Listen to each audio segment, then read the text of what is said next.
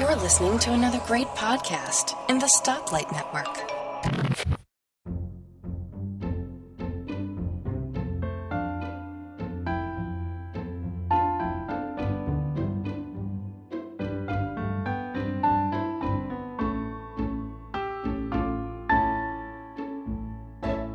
Hi folks, and welcome to Let's Talk Apple episode number 36, the show for August 2016. I'm your host, Bart Busschots, and joining me I have a fabulous, if somewhat 100% British panel.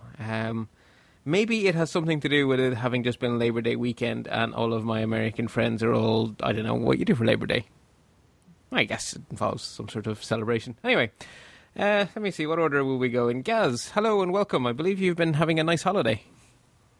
Yes, actually, in the last month, I've probably had two, so I best keep that quiet, really, hadn't I? But, right, I've seen you tweeting very beautiful pictures of very spectacular bits of British coastline. Yes, that's the Southwest Coastal Path, which I've been doing for the last several years now, and we are at Looe in Cornwall. So we've started in Minehead on the north coast, walked all the way down to Land's End, round to the Lizard, and now we're in Looe. So we're just about to get out of Cornwall, back into Devon, and on the home straight. Only probably another 3 weeks worth of walking left, I'd say. Wow, cool. To me now, the Looe is a railway country. You're into the Looe branch, which is spectacular. Oh yes, oh yeah, that is a lovely little branch line. That is to travel down. Absolutely. Yeah, and even the line it connects with is amazing. Like all the railways in Cornwall are spectacular. Like we have actually gone from Birmingham all the way down to Penzance, and certainly from Exeter. Well, actually, from further up from Bristol, probably the countryside going down there was beautiful. Yes, actually, yeah. Well, basically, wherever you meet Brunel's Railways, you're flying. Anyway, this is not This Week in Railways, as much as I would love to do that kind of show. We're also joined by Nick Riley. Hi, Nick. Hi, Bart. Good to be back again. Always a pleasure to have you, Nick. I've been on holiday too. Have you? Did you do anything as spectacular as coastal paths? No, I went on a narrowboat instead. Oh, no, that's my... See, two things I love, right? Canals and railways, so... Oh, there you go. Staffs Worcester Canal. That is not one I am familiar with, but... so, is it much wider than the narrowboat, or was it careful steering? No, it's a narrow canal, a standard canal. So for the narrowboat. Cool. Yes. Excellent. That's. I'd love to do that. Although I need to convince my darling beloved not to get seasick.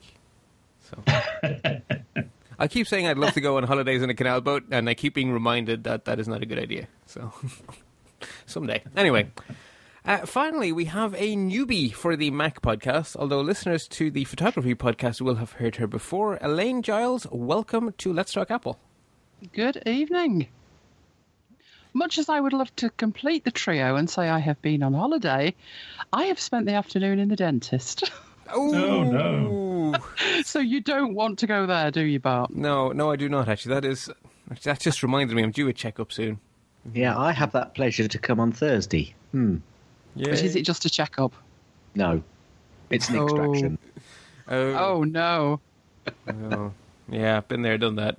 Don't want a T-shirt. Anyway, we have Apple news to talk about. To be honest, not really all that much Apple news because it's the August show, and the August show is always kind of a bit stretchy, which is why I'm perfectly happy to talk about holidays instead of getting straight in.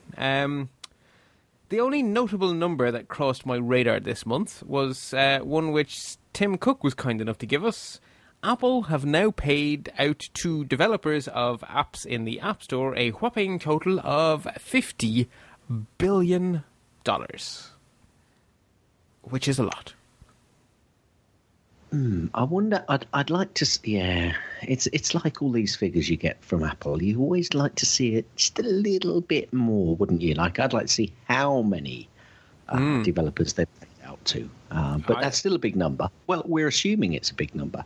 If it's 50 billion Apple developers, it's not a lot, is it? But I don't think it's quite. Well, no, I mean, $50 billion is always a lot. That is the economy of a small country. Not if there's 50 billion. There's 50 billion developers. That's like $1 each. The planet doesn't have 50 billion people. I know it was a joke, but I don't have an app, so someone has my dollar. But no, it's what I would like to know, actually, speaking of not telling us a lot, I would like to know what the ratio is between ad revenue and in-app sales revenue and plain old buying the app revenue. And I'd like to see that. You couldn't get all of that in 140 characters. Fair point, because yes, this did come from Tim Cook's Twitter account, which he, again, new Apple under Tim. It's Apple tweeting. It's a new thing. But the other thing, of course, is I wonder how those numbers have changed over the years, because I definitely think that there seems to be a thing that apps that are just pay up front and then you're done are not viable. Vesper just went belly up for basically that reason. So I don't know how I feel about that, because I am on record and agree with the fact that I detest ads. Yeah, you see, some in-app purchase apps are absolutely spot on in the way that they deliver that in-app purchase. But the vast majority just make you want to crawl under the table and scream and shout, don't they? So, yeah, I guess there's two ways of doing it. Either they make you do it by being so brilliant you're just happy to give them money, or they make you doing it by annoying you so much you will make the bloody ad go away. I'm not a huge fan of in-app purchases, I must admit. But if an app is good enough, then I'll pay, and I'll pay fairly quickly too. What I'm thinking of recently is a timer app, a kitchen timer thing. I mean, it'll do more than kitchen stuff. And it does multiple timers at the same time. So I downloaded it. It was free. There was an in-app purchase. The in-app purchase gave you very little extra, but it did take away the ads. And I think it was about £2.29. Once I'd tried it, it did exactly what I wanted. I just paid instantly. To me, it's like having a trial, and then I'll buy it. So there was no continuing subscription, but I wouldn't even think twice. Well, I'll give you another instant, Bart, and that's TunnelBear. They've got an in-app purchase to subscribe. Now, basically, you just do a quick in-app purchase to subscribe for the month that you need, because I don't need the full TunnelBear experience all the time. Yeah. But when I'm away on holiday, I generally just buy a month's worth for my iOS devices. Makes sense. So I go in and use the in-app purchase procedure there. Now, you do have to go in and actually unsubscribe in this particular instance, but, there are certain apps which use the in-app purchase really well, and there's just far too many that don't, I think, and that's the problem. Yeah. Yeah, I mean, if it's, as I say, if the app makes me smile and they have a reasonably priced in-app purchase, I'll generally give it to them. Because I want them to do well. I want the app to keep going. I want the app to keep getting updates. I want the developer to keep being able to feed his family or her family. So, anyway, that's a slight diversion. But as I say, there's not a huge amount of news. And the one story we do have is one I'm not looking forward to. So maybe I'm dawdling a little. I wonder why. Oy vey. Yes. I think we're going to sit back and enjoy. Bart's going to explain it all to everyone. I'll try. Absolutely. I'll try. It's not straightforward. Anyway, let's. Speaking of explaining, let's do the legal latest before we go to matters European. A lot of stuff happening in the courts relating to Apple. So, a U.S. federal judge has voided VirnetX's $626.6 million verdict against Apple. Basically, they had taken two different cases.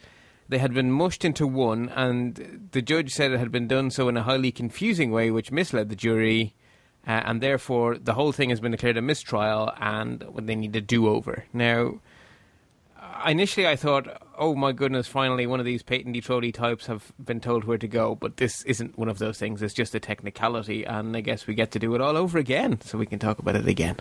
And it looks like they've got to be tried separately, so you get to do it all over again twice. Yes, starting in September. I think it was the 26th of September, if memory serves. The first one of them goes to trial, so yay. Apple have Predicting settled. a tweet from Tim Cook telling us how much he's paid to lawyers shortly. Does that fit in 140 characters, all those zeros? I doubt it, but I think it'll be more than 50 billion. But certainly over Apple's lifetime, yeah. Jeez. Well, they have their own legal department, I guess, so they can do it as salaries instead of massive expenses. Yeah, At some point, it becomes cheaper to buy your own lawyer. That means there's a tax offset. Oh, no, I'm hitting another story. Let's. I find it quite amusing that they're saying that they're going to split it up to make it less confusing. Because it seems to me that all legal stuff is confusing. So Yeah. Indeed. Well, I guess it's each of the jurors is only have to get half as confused. Because there'll be two juries. Yes. A case has been settled, which means it's not coming back, between Apple and a company called OpenTV. Now, this case was actually in Germany, and it was a sort of a slight cloud hanging over Apple's media stuff in Europe. It has now gone away. Basically, we don't really know the full details because it was an out-of-court settlement. However, OpenTV have said that there was a comprehensive patent license agreement as part of the agreement. So I guess they swapped patents or something. A case has dragged on for ages and has made me cranky because I don't think educational institutions should be out there suing people, is the Caltech versus Apple case and Broadcom, because basically Caltech say that Broadcom's chips breached their patents, and because Apple use Broadcom chips, Apple are in the firing line too. So it's not that Apple directly is accused of breaching a patent. They're accused of using hardware that does breach a patent. This is all to do with the wireless N. Apple and Broadcom have countersued Caltech. Basically, they want the infringing patents invalidated, and they also say that they were simply too late to actually file their case anyway, so that they shouldn't even get any money, even if they are valid. So we shall see how that pans out. Apple have also settled out of court with a company called Dot23 Technologies over claims that Siri infringes their patents. All we know is the case has gone away. And designers, as in people what to design, have filed an amicus brief with the US Supreme Court in support of Apple in the never-ending, absolutely will never cease to be Samsung case that has been going on as long as I have been podcasting. And finally, a judge has thrown out a case that Monster brought against Beats, claiming that Monster had been somehow done out because they got out of Beats just in time for Apple to come in and buy them.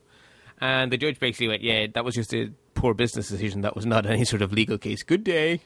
Really to rub salt in the wound, the case is continuing, but it now has only one function: to decide whether or not Monster have to pay Apple's legal fees. Or sorry, Beats' legal fees.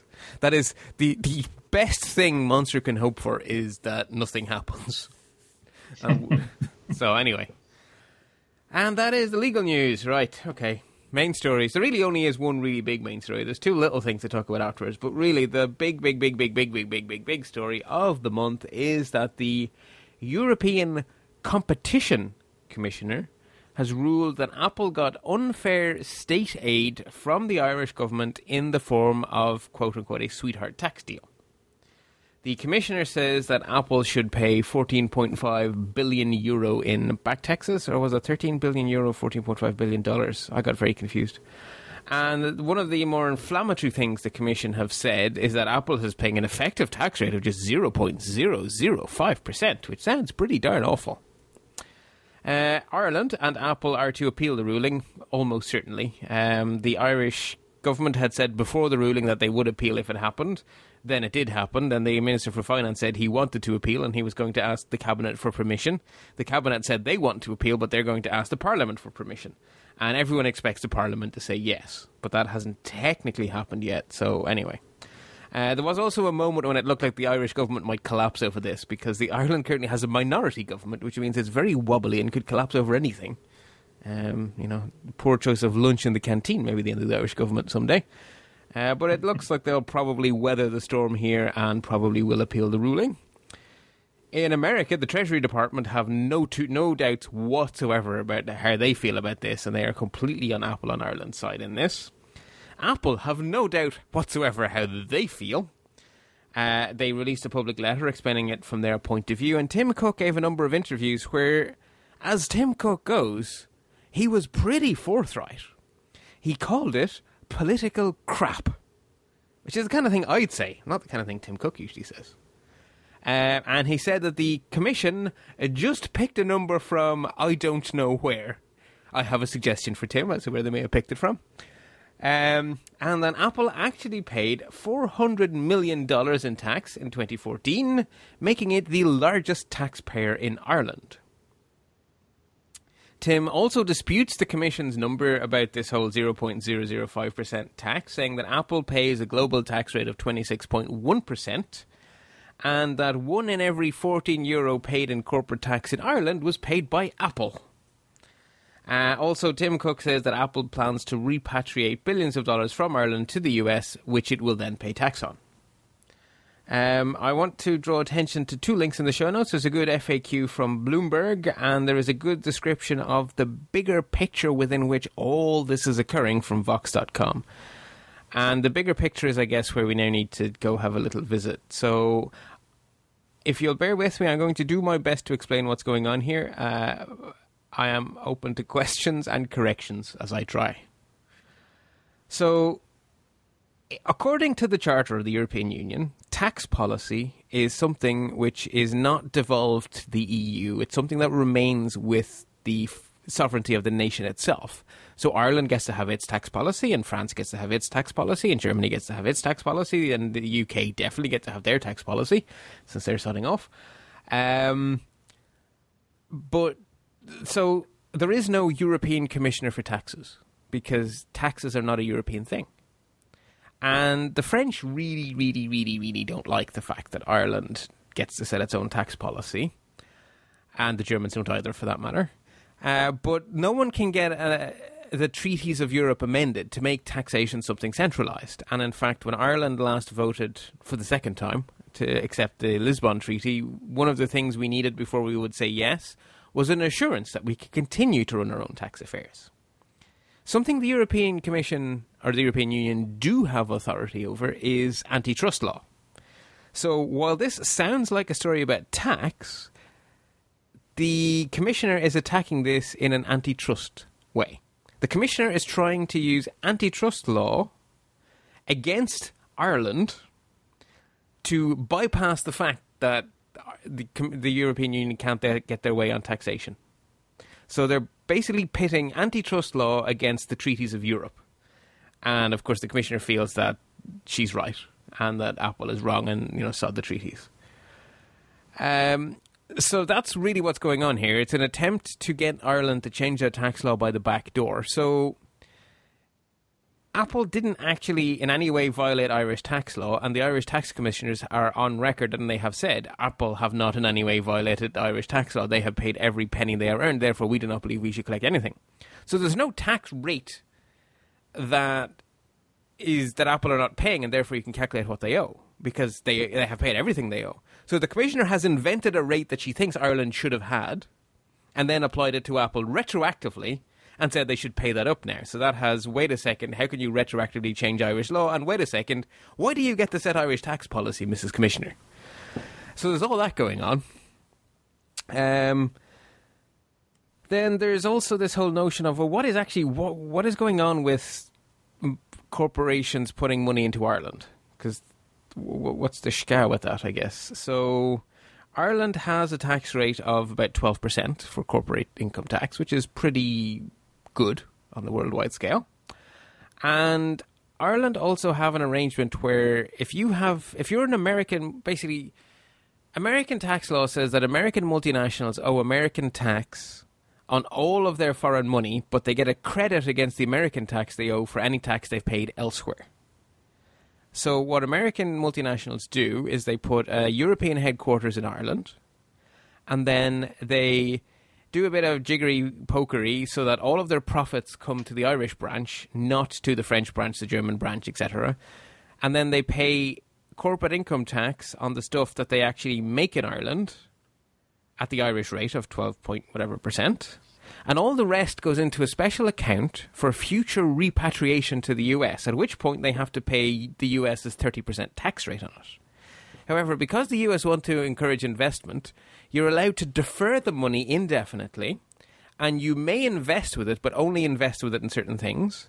Or you can choose then to bring it back to America, and at that point the money is taxed. So this is not money that's not taxed, this is money that's not taxed yet. Now everyone is hoping that America will do a tax holiday, where they will either give, probably not zero, they will give some sort of low tax to American multinationals, and then all this money that's in Ireland will just whoosh over to America. They'll all pay whatever, maybe 20% or whatever the Congress decide is a reasonable tax holiday. And so all this money that's sitting there, quote-unquote, untaxed, is actually due to be taxed. Apple can't use that money until they pay tax on it, but they don't want to pay tax yet because they keep expecting the US tax rate to come down. And this is why Apple and all these other companies have money stashed away in Europe, because they're just waiting for the tax rate to get better, and then they'll pay the tax they owe on it. So all that, any of that makes sense? I'm worn out. Yeah. Anyway, so that is where we stand with it. That is my best understanding, and I have done an awful lot of reading in the last week. Okay, you've hit on. I think you're pretty well. I think you've done a pretty comprehensive job there, Bart. I'd like to make some comments if I can. Yes, please. From the sidelines. I've heard that there is also a little bit of wrangling going on here between the European Union and America when it comes to trade agreements. So some people in America think that this is a little bit of a backhanded go at American companies. So that could then have retribution from American tax laws on some European Union companies. Yeah, I mean, there are mirror image companies, right? Yeah, absolutely. So it works in two different two directions. So there are rumblings that that's going on as well. So this is not just about Apple and Ireland; it's also about American businesses and Europe and reciprocal or non-reciprocal tax setups. I was extremely surprised that Tim's jumped into this. It's definitely in the way that he has. I think you said you were quite surprised at some of the language that he's used as well. Yeah. Now he's obviously wanting to get the best for his company, and perhaps he felt that Ireland's political leaders needed a little bit of a support in coming out. Right. Given how I've described the weakness of our government, a little bit of support is being generous. Yes, but I'm still surprised in some of the things he said. And equally, when they start rattling off numbers like, we paid 400 million tax in 2014, making it the largest taxpayer in Ireland. Yes, but tax is low in Ireland. So, let's be a little bit cautious here when we start to throw those numbers out. But I understand where he's coming from. And also the 1 in every 14 euro paid in corporate tax in Ireland was paid by Apple in 2014. Again, yes, that's because tax over there is rather lower. And, you're rather a big company pushing all of your profits through one company. So let's just be a little bit cautious on being the high and mighty here, Apple. That's the only thing I'd say there. The impression I get, though, just on why he's so strong, is I think Tim is genuinely hurt that someone would imply that Apple broke the law. I think he actually takes it personally, because he's always said in front of Congress as well that Apple pay every cent the road. If you think Apple is paying too little, change the law. Right, so what you're thinking is that he's basically just reacting to the European government. Well, it's not really a government, is it? The Commission, the Commission, in the same manner that he has done to the American politicians. Yeah, when he was pulled up in front of Congress and someone tried to have a go at him with the morals, he went, look, we pay every cent we're due. If you think that's immoral, you're the lawmakers. Make the laws. Yes. Yeah. Okay, so basically they're bending the rules of the law to the absolute limits to make sure that they're obviously making as much profit as they can. Which one could argue is their fiduciary duty under the American system.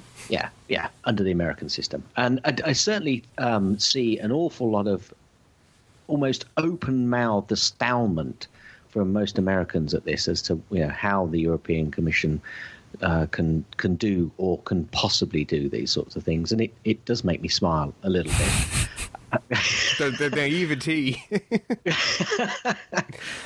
This is pretty bad, though, because there's one thing I left out on my quick summary that I've just remembered I'd meant to say. So this is supposed to be about state aid. But in Ireland, the revenue commissioners are a semi-judicial body.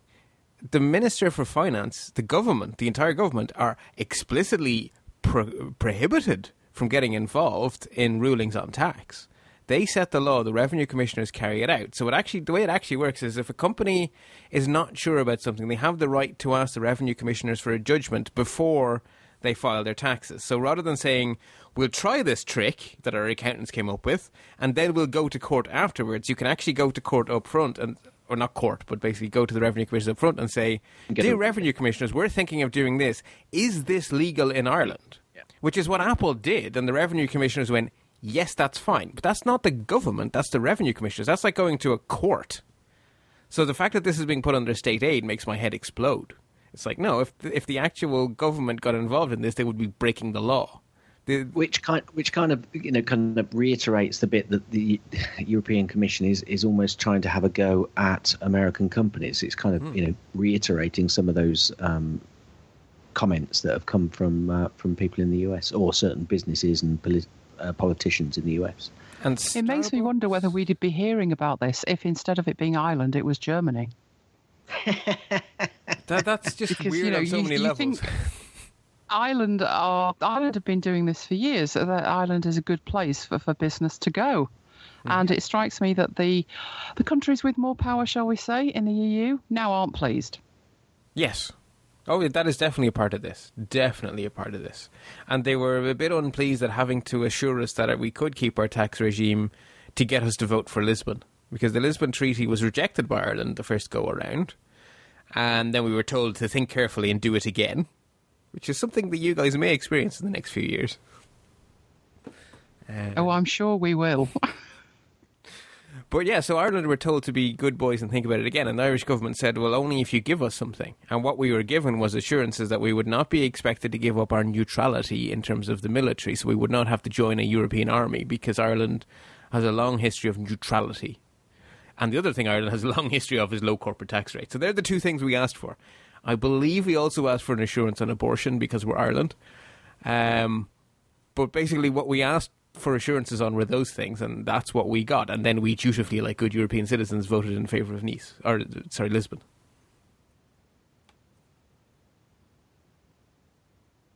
It seems to me that it would have been a lot easier, if at some point someone had said, when they were thinking about this delaying of paying of tax, someone had said, no, that's not a good idea. Let's not do that. Because it would have saved all this fuss later on. Well, it would, wouldn't it? Because instead of the money just resting in Ireland until the companies feel like repatriating it, they would just be repatriated immediately. They would get their tax credit for the Irish tax they'd paid, and that'd be that.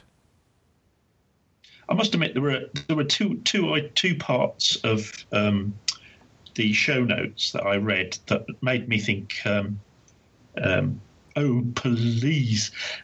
One of them was the Apple letter,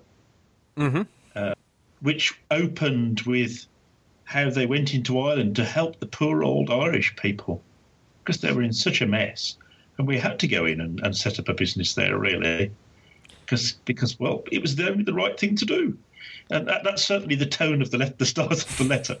Well, Ireland have had a good relationship with Apple because when Apple were still a small company, before everyone knew they were going to be a success, yes, Ireland were in there first and basically saying, we'd like you to come here. And anyone it's like supporting a team before they make it to the Premiership. I think there's a genuine affection in Apple because of the fact that Ireland were interested before they were big. Right, I see. I must admit, it did come across as... it's very saccharine because... Nothing to do with tax at all. It's all to do with helping out the poor Irish people. Yeah, that's excuse me, I can't say that word, but that's, you know what I mean. That's crap. That's balderdash. Balderdash, yes. It's going to say, yes. Yeah. And the other thing was the... I've forgotten completely what the other thing was. Never mind, come back to me. While you're thinking about that, I mean, just to go back on the American bit, that just going through some of those other, the Bloomberg piece, it obviously points out that it's not just Apple, because in Netherlands and Luxembourg, they've had a go at Starbucks and Fiat Chrysler. But that's Fiat Chrysler, so it's not Chrysler isn't an American company anymore. But Amazon have had a go at, McDonald's have had a go at. So, yeah, this is where that it's Europe having a go at American companies kicks in, isn't it? Yeah. definitely. And I think is it the Bloomberg article? One of the articles I was reading ends with the lovely line, "And this is how trade wars start." Yes. Which is just what we need. Oh, yes, I remember what the other thing was that made me go, please. Okay. And that was Apple saying, and anyway, we're going to repatriate some money back to the US next year. So there.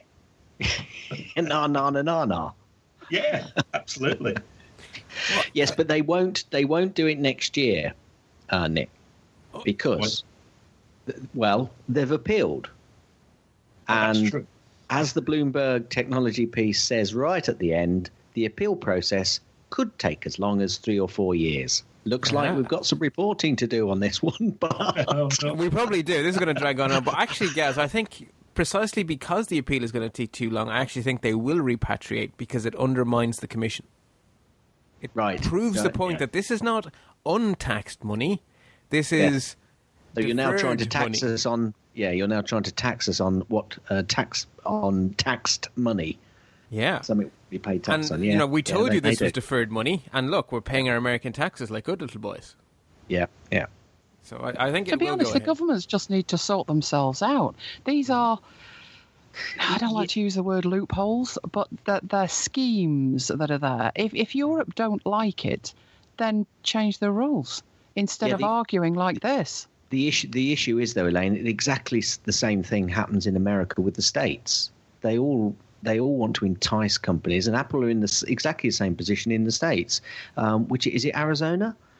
The one where they were building, and then Delaware there was or something. Oh, well, Arizona gave them amazing tax breaks. Yeah, Delaware is a state where loads and loads of companies are headquartered, and they have like a PO box. Yeah, but there's one state where they built that. I thought they built a factory, and now that state has done something, and Apple are going, "Oh, hang on a minute, we might not invest now." That's it. So it happens all across the world, even down to states within countries, and it's all about getting businesses to put their plant, their manufacturing, their income into that. It's about employment. That's what it's about. Yeah, but absolutely. But once those things have been dealt with, you've got your factory, you've got your employees in there. Apple are saying that they've lived by the rules of the Irish government, which apparently they have, and then Europe ride in and want to change that because it doesn't suit the whole of Europe. And what I'm saying is, you know, if you have said you can look after your own tax affairs, I just think it is ridiculous to then be throwing out numbers like this that can't possibly be based on anything because it doesn't exist. They're not in charge of it. They just make themselves look stupid. Do you know, if this had come along before Brexit, it would have been a much bigger gap on the vote, I think. You think people would have Brexited more? Yeah, actually, of course they would have. You're right. You're dead right. Because the first thing to happen after this happened was everyone going, "Ha-ha! Well, let's set Britain up as the new Ireland." Neener. Yeah, But the thing is, it's hard, right? Getting a European-wide agreement on tax harmonisation is hard, really hard. Politicians and the Commission have wanted that for as long as I've been alive.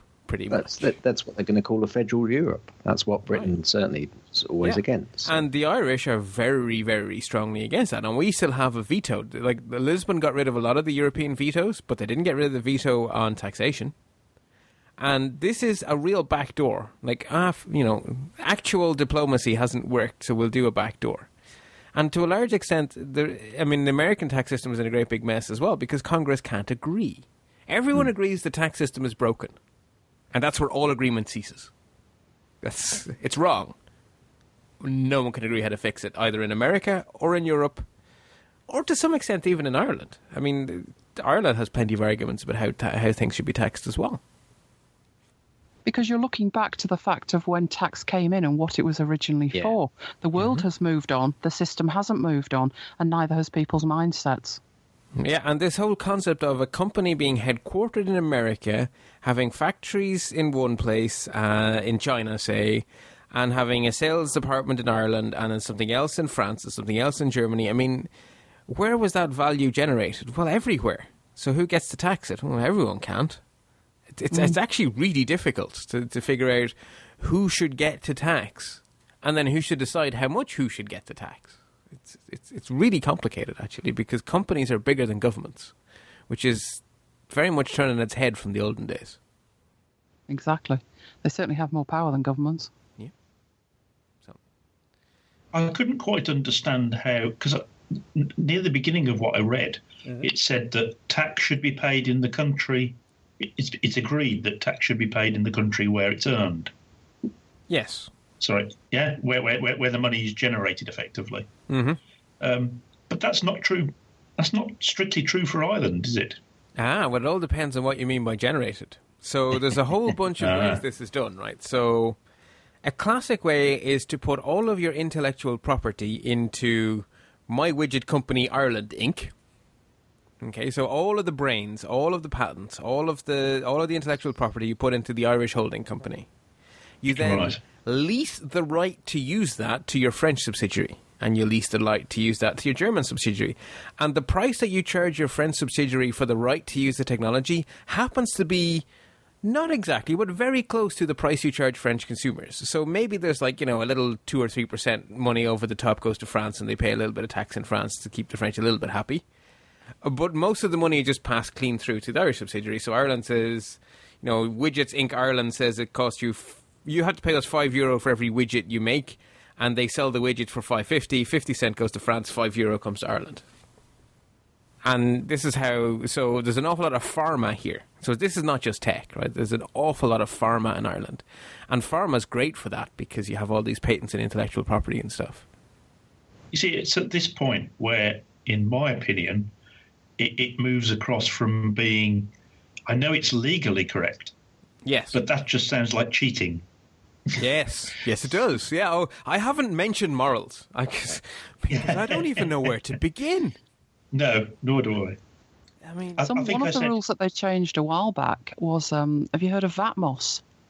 VATMOS? VATMOS was a rule that was brought in. Originally, if I supply something, a service or a product, and I'm supplying it out of England, then I would pay VAT here. So I would be responsible for my VAT here. So I would be VAT registered in the UK. Okay. And if somebody else was supplying out of France, they would be VAT registered in France. Yes. Now, that makes perfect sense, and it's logical in practical terms too. Because if I've got to fill in a VAT return, I would like that VAT return to be in English, or at least what passes for English from Customs and Excise. Yes. They changed the rule 18 months ago. So as a small supplier, we're not talking Apple now, we're talking at the complete other end of the scale. Mm-hmm. Somebody who makes knitted tea cozies in their kitchen, and they're supplying to England and Belgium and Ireland. Mm-hmm. They now have to be... Something you've not told us, Elaine. Is this a new industry you're setting up? No, luckily I'm not. You'll realise why when I tell you the outcome. Every country that you supply into... Mm-hmm. You have to be VAT registered for. So basically the whole of Europe. So when you put in a VAT return, you will have a little bit of that going off to Belgium and somewhere else going off to Italy and so forth. Every every European country, you will now have to put in a VAT return for. And it's crippling small businesses, completely crippling. Well, there's also, you're looking at 26 VAT returns. There's also a problem that American companies now have to charge European citizens VAT. Yes, they do. So this hit me as Mr. Small Business because I was getting a lot of hosting for web servers in the States. And all of a sudden, overnight, it went up by Ireland's exorbitant, at the time, 23% VAT. Yep. Ouch. Now, it's gone down very generously to 21%. I mean, it is horrific. Like, VAT is one of the most regressive taxes possible while we're, skirting around morals. And Ireland heaps on the VAT. And one of the reasons that there is some debate within the government about all of this Apple shenanigans is because there are left-wing parties saying, why is it we have such insanely high VAT? Oh, yeah, because we don't tax corporations. We just let them come here and have, pay very, very little tax. So maybe we should up our corporate tax rate to 14% and our VAT rate down. So that's one of the reasons that, this vote in Parliament, I think it's on Thursday, is not a guarantee. But it's pretty likely because the two largest parties agreed. They're both capitalist parties, so it should go through. But there will be very vocal objections. from people who feel that corporations are getting a free ride at the expense of the poor. One of our parties is called People Before Profit, and you can rest assured they will be arguing against supporting Apple. Sounds like it. Yes. So it's all complicated and difficult. So this is chapter 1, yes. Page 1. Yeah. We've had the prologue, First right? paragraph. We've known this was coming for about a year or so, right? There's been rumours that this is coming for quite some time. So that was the prologue. This is now, the book has now started, and this will continue, like the Samsung case. I really do think you ought to keep this somewhere just to see how many pages it goes into of reporting. Oh, God. We'll be celebrating the 10th anniversary of the show, and we'll still be talking about this sodding story. Anyway, anyone want to throw in any final thoughts before I move us along? Yeah, could you just run through it quickly again so I can make sure I've got it covered? Very quickly, Gaz. 2 letters. No. No. Okay, so the second of our quote-unquote main stories is perhaps in here as much for schadenfreude as anything else, but it is nonetheless highly significant. Samsung are sort of kind of recalling 2.5 million Galaxy Note 7s because they sort of kind of have a habit of catching fire. Some people call it exploding. I would call it burning vigorously. Either way, not something I want my phone to do. And the reason I say sort of kind of recall is because certainly in America they have not filed the appropriate paperwork to make it an official recall, which means it's not a crime to continue selling these explodey phones in the US. And I guess this allows them from a PR point of view to say, no, it's not a recall. We're just giving everyone a new phone. And telling people not to buy them. So, on the one hand, eek for Samsung. This is a giant big bloody nose, 2.5 million devices. Their bill of materials has got to be significant. The price of administering a recall like this has got to be significant. Shipping, posting. The PR hit has got to be significant. The timing is awful just before Apple are probably about to release their new flagship phone. This couldn't kind of get any worse. On the other hand, I can't help but wonder how much more the press would have exploded if this was Apple. Because people have been doing some maths on it and basically looking at Google Trends, and AntennaGate got more press than this. And it was feckin' nothing. So, I just think it's lucky that I think it's lucky they're waterproof, because at least you can throw Does water stop a chemical fire? No, probably not. But, it's still funny. Actually, there was a couple of things that I heard today on a radio program. It was a money radio program. And it said actually that it gets worse for Samsung, because apparently the head, and I'm not quite sure whether I can get this right. I was trying to find the comment. But basically the head said, this is going to cost Samsung a lot of money. Missing the point that actually it's quite dangerous for people. Yes, obviously it is going to cost you a lot of money, sir. Think about the health and safety side of it first. I would be really nervous. Like, what do you do if you own one of those devices? What do? Put it in the garden shed overnight? Yeah, absolutely. But then there's something actually exploded in somebody's pocket, didn't it? So there was a picture of him in hospital with second-degree burns. So it's not just when it's charging. That was in his pocket. Right. So, sorry, Nick, you go ahead. I was just about to say that I was under the impression it only was while they were charging, but obviously the story's moved on since then. I believe it's mostly is the phrasing being used now. So the majority do seem to happen when charging, because if you think about it, charging is particularly rough on a battery. You're sort of forcing electrons the wrong way through the circuit, sort of shoving them in there, and it all gets warm. And heat obviously is conducive to fire, and maybe pockets are bad for the same reason. For the same reason to a lesser extent, because my iPhone has never got as warm in my pocket as when it's charging, particularly if I charge it with the iPad charger. So maybe, I don't know. But anyway, yeah, definitely. Most people are having it happen when they charge it overnight, and they're leaving it on their desk, and luckily their desk isn't catching fire.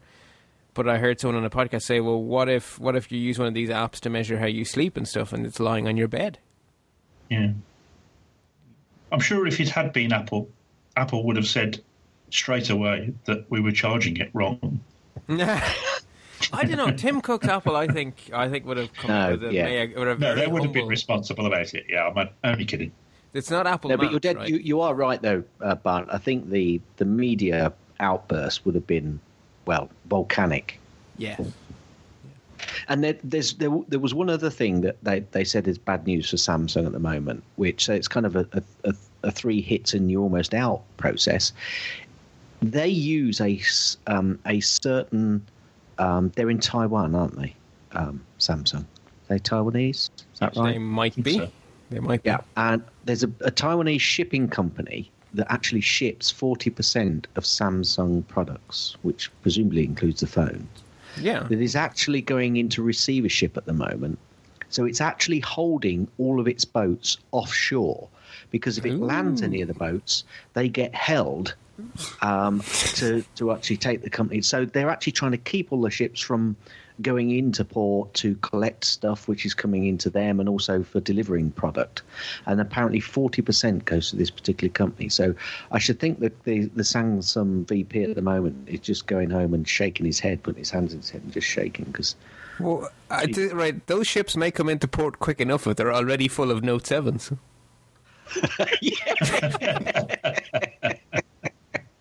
Oh, look, it's on the horizon. It's a steamer. Oh, maybe. Whoops, no it isn't. Anyway, let's not be too vitriolic. No, because let's face it, Apple could at some point in its future have to. And battery technology, I'm trying to remember, was it Sony batteries which were in a whole bunch of laptops were catching fire, and some of those Sony batteries were in Apple laptops. Yeah. Now, since then, Apple do their own batteries, and that may be a contributing factor to why Apple went that route.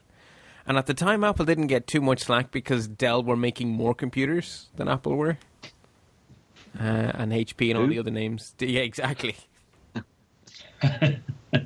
Makes me wonder how much research and money they put into the chargers and the cables, because sometimes you get a decent device and you look at the cable and the charger that comes with it, and they're very poor. So maybe about time that they reinvented that side of it, rather than concentrate on making it snazzy and flashy. Actually, make it work. Elaine, also the issue is that now companies, they're actually working to the very limits of all of the product's capabilities, aren't they? They're always pushing the products right to the very edge. So if it could only take perhaps a combination of a few chargers which are putting too much voltage or ampage through, and some of those devices which have been pushed to the very limit when it comes to soldering, to fittings, whatever it is, and those have been pushed over the edge. So although they're having to do a full recall, it actually, it might. Now, that's not to belittle it to those people that have one of those and it, affects them, or it could be extremely dangerous. But because companies are actually pushing things to the very edge of the limits of all of the products, this is what possibly comes of it. And to your point, though, are they testing enough? Well, I'm thinking back to when I had LaCie drives. The drives themselves were absolutely fantastic, but the power supplies used to pop on a regular basis. And you looked at them and, they were as light as a feather. You could tell they were cheap. And yet the drives weren't. Now, the first one that went, I assumed it was the drive. The second one went, and I swapped the cable. No, it wasn't. It was these power supplies. And there was an industry on eBay selling replacement drive power supplies because they had a custom end on them. So it wasn't a case of just going out and buying something decent and spending sort of £40-50 on it. You had to buy one that fit the thing. But I ended up with about 8 drives and 1 working power supply. Very, very poor on the power supply side of it. So that's where they were just trying to make the money. Yeah. You can save a bit of money by just taking in a generic power supply and then shoving your custom end on it. You've probably saved a few pounds and it goes in your profit. But it just doesn't last. It works, apart from in this case, they're setting on fire, but the longevity is just not there. Yeah.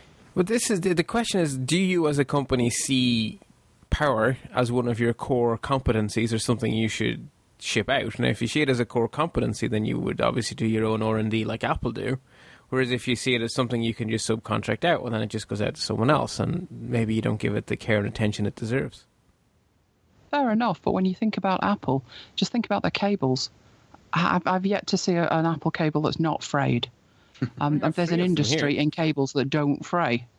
So Apple may be thinking about power and what they can do about that down the line, but the look of it is more important to them than actually a workable cable. I'm going to disagree a bit. Now, I used to break Apple cables a lot by running over them with my office chair, which is probably no cable can withstand that. But Apple do a very good job on designing their connectors. I mean, the MagSafe was a very well thought out, very good connector. The Lightning is actually a really nice connector. And also, they put a lot of effort into the other end. So, with the foldable pins and stuff on the Apple Watch charger for the UK and Ireland, I mean, they do put a lot of time and effort into it. Oh, I agree with that. It's just the thin cable between the two. Instead of making it... I mean, I've got a keyboard that I paid about £130-40 for, and the cable on it, you could run over it with an office chair several times. It would be fine. It's really thick. It's insulated. It's got rubber on the outside of that. It's great. You compare that to the old cable that you had on an Apple cabled keyboard, and it was just so thin. One incident and it's gone. So it's really the cable bit of it. They are good innovating at either end, but the actual cable and the sheathing of how it attaches to that, I personally have probably only had one that's frayed, but you see so many people hashtagging it on Twitter.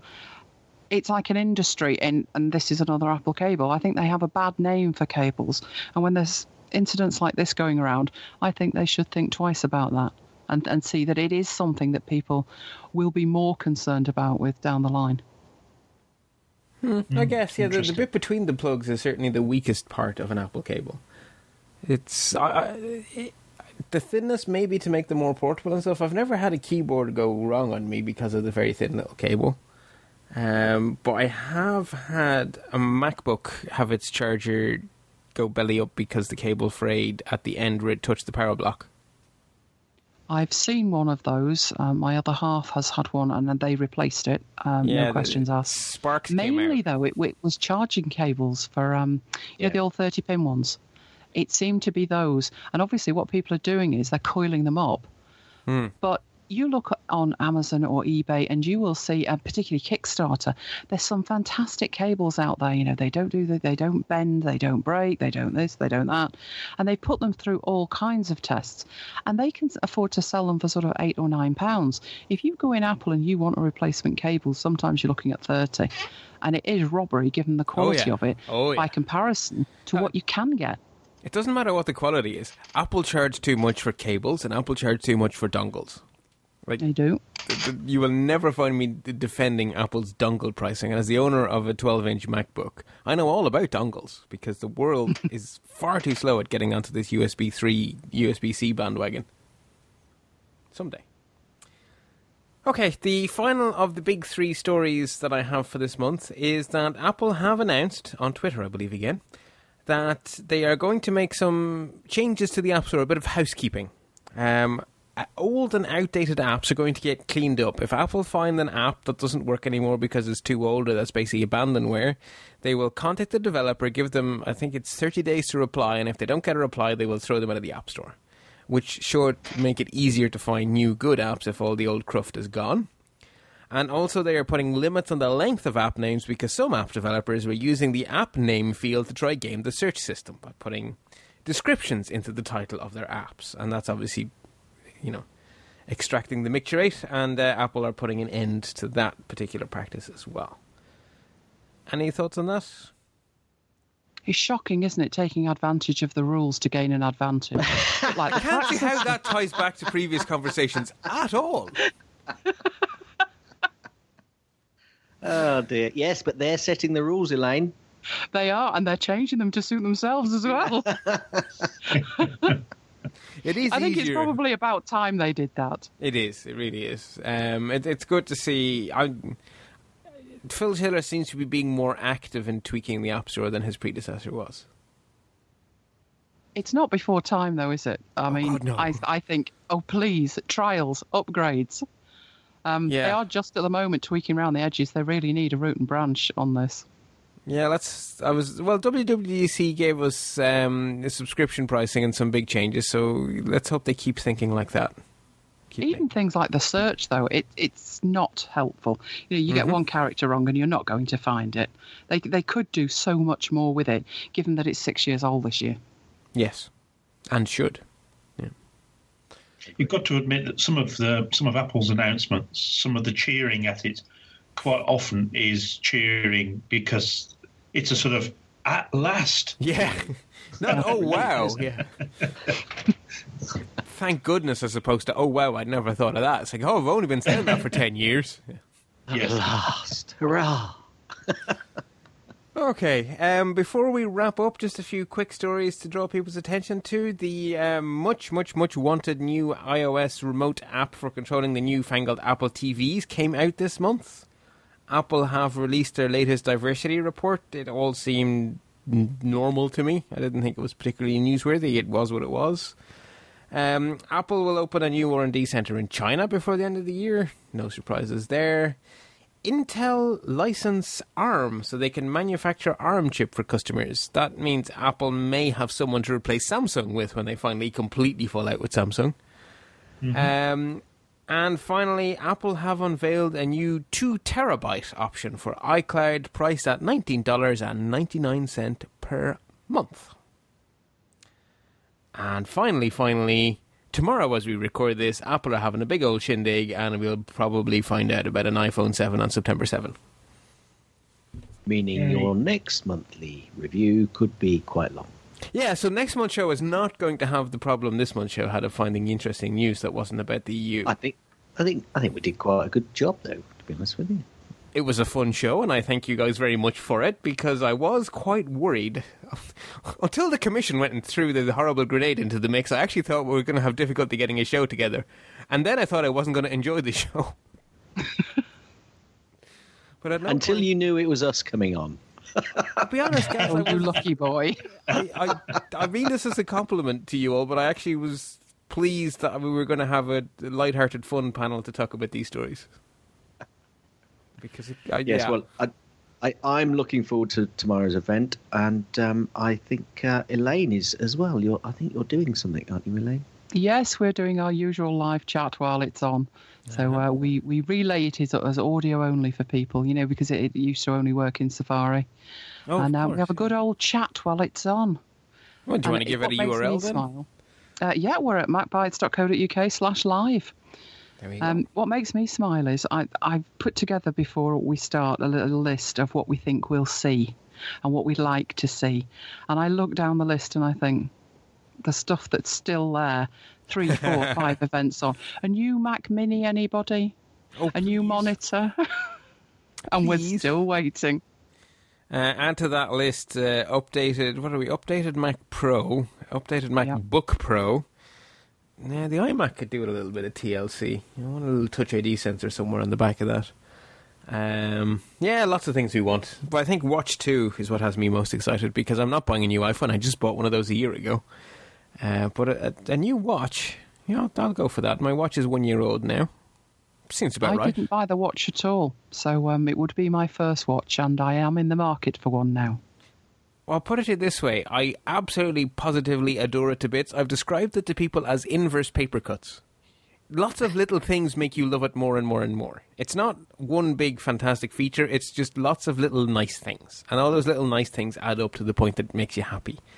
But more responsive, more battery, yes please. I'll take those things. It's nice and all, but I'll take better. I'll take version 2. And the nice thing actually about the watch is, because it's so new, there's lots of people in the family to hand it down to, so I can justify spending money on another one. Soon. Justification's always fabulous. Because now that the iPhone has been around for so long, that doesn't really work anymore. Oh, I must get the new iPhone so you can have one, darling. One of the... Go on, Nick. I was just going to say, one of the problems with Apple building so many iconic devices, from the watch through to the iMacs, and is that it's very difficult for them to go anywhere else with redesign. I sometimes think they're very nice, but when you think about it, iMacs haven't actually changed that much for years, many years. They've got a bit thinner on the edges, but the design is pretty much there, and that's true for the iPhone. And if you come out with something that's really, really well designed to start with, it's really difficult to move on from that. But I don't think that's a bad thing, though. The iMac, I think, is the ultimate example of a mature product. Apple have got the formula. It works really well. They continue to keep it up to date, so it goes 5K and all those kind of cool things. But it doesn't need a flashy redesign. I mean, in fact, the more flashy they got with it, the worse that product got. Can anyone remember those bloody flower pot iMacs? They were awful. But there are times when, personally, I would like to see something a bit different. Yeah, but you see, different products will go through that life cycle. So the iPhone is starting to settle down now. This will probably be the third time we get the same industrial design on the device. But the watch is now where the big changes might be, because that one hasn't settled down yet. That one hasn't had... the iMac is at least a decade. More than a decade, probably. Nearly. I think I might have to shout at the television if they get any thinner. The iMac? I'd be afraid anything. Shouting at the iMac if it got any thinner. How could you possibly make it thinner? It would shatter. Anyway. No, I just mean anything, because it seems that it as I've said before, it's somewhat of an obsession of Apple to make things thinner and thinner and thinner. And I don't want them any thinner. I think they're thin enough now. You see, you always say that, but I remember thinking that about the iPhone 3G or 3GS, can't remember which one I had. And I recently picked one up and I was like, oh my God, that's awful. How could I possibly have thought that was thin and light enough? But I bought I've told you this recently, that I bought an iPhone 6 and I put a Mophie juice pack on it. So it feels like a 3G now. And I actually quite like the shape. Okay. I don't really like ultra thinness, but we'll see. I expect it will be thinner. I think if I could choose between thinness and a better battery, I would go for a better battery. I think a lot of people would, but I'm not sure Apple are hearing that. No, really. I don't think they are. Anyway, we shall see what they have to offer, and then we can talk about it in great detail next month. So you see, if you want to have this argument, you're going to have to come back. Nicely done, Bart. Somehow I think it'll be easier to get a panel together at the end of September when Apple have done lots of cool stuff. Oh, yes. I very much appreciate the fact that you guys were not on Labour Day and were happy to talk to me. Anyway, let us do the end of show stuff. So, Elaine, would you like to tell the good listeners where they can get more of your great content? They can find me at elainegiles.co.uk. I'm on Twitter at twitter.com/ElaineGiles. And you can find me on MacBites at macbites.co.uk. Thank you very much. Nick, any links you'd like to give out? You can find me very occasionally on Twitter and it's Spligosh, Spligosh. Excellent. And Gaz, would you like to plug your fine podcast on this lovely podcast network? Yes, on this lovely podcast network, you can find Guy and Gaz over at the MyMac podcast. Yes, on the Stoplight. Is that right? Stoplight? Stoplight Network. That's it. Network, yeah. That's what the says. Yes, yeah. Guy and I have, an irrelevant look at Apple stuff. Yes. Whatever the verbal equivalent of a typo is, that is still my favourite on the planet. Oh, dearie me. Okay, folks, you can find detailed show notes at lets-talk.ie, and actually I did put quite a lot of time into getting good notes together on this whole EU mess. So they are all over there at lets-talk.ie. While you're over there enjoying those nice show notes, you'll find 3 large blue buttons in the sidebar under the heading Support the Show. I very much appreciate it when people make use of those buttons. There are 3 of them. So there's the obvious PayPal button, speaks for itself. There is the button to go to our Zasso store where you can buy T-shirts and things, and that kind of has the advantage that there's a commission. I think it's about $5 per item that goes to us. But then you're also a walking billboard for the shows, which is nice. So I appreciate that. And then finally, probably the one that makes this show possible more than any other support the show button does is the one to Patreon or Patreon. Patrons on Patreon pledge X amount per episode that actually gets out. It's shared between the photography and the Mac show, so it is exactly 2 shows every month that will be pledged against. And so you can pledge $1, you can pledge $2, whatever it is. Doesn't matter if the small dollar amounts, because Patreon collects all the small dollar amounts up, puts them into one PayPal transaction that goes to me at the end of the month. And the great thing is that means that I don't get absolutely fleeced on the fees, which is exactly what happened if you give me $2 via PayPal. Because basically PayPal will take 50 cents and I'll be left with $1.50. Whereas if you go to the Patreon route, PayPal get very little and I get much more of the money, which is great. And the other wonderful thing about Patreon is it's regular. It's regular income. So I have regular bills and I have regular Patreon money. And I'm hoping to get to a world where the two balance each other out perfectly. We're not quite there yet, but we're getting an awful lot closer than we were a year ago. So I really, really do appreciate everyone who supports the show on Patreon. Everyone who supports the show any other way as well, of course, and that also includes the non-financial support, which is just as important, like leaving reviews for us, telling your friends about us, and sending us feedback. It's all good stuff. So thank you very much to everyone who supports the show in any way whatsoever. I've been your host, Bart Busschots. You can find me at bartb.ie, and until next time, happy computing.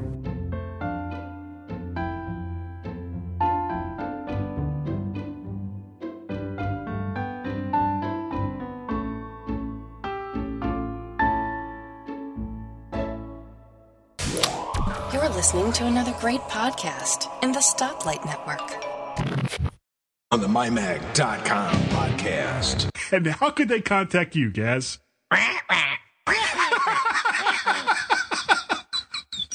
Oh, for those who don't speak parrot, that's Gaz at MyMac.com, Gaz at MyMac.com, and you can also reach him on the Twitters at twitter.com/Gazmaz, Gaz,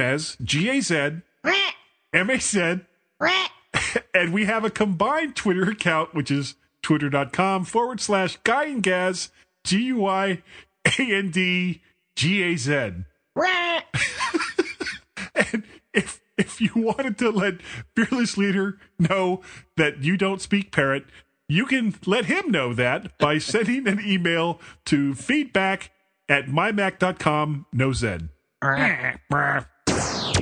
You're listening to the G-Men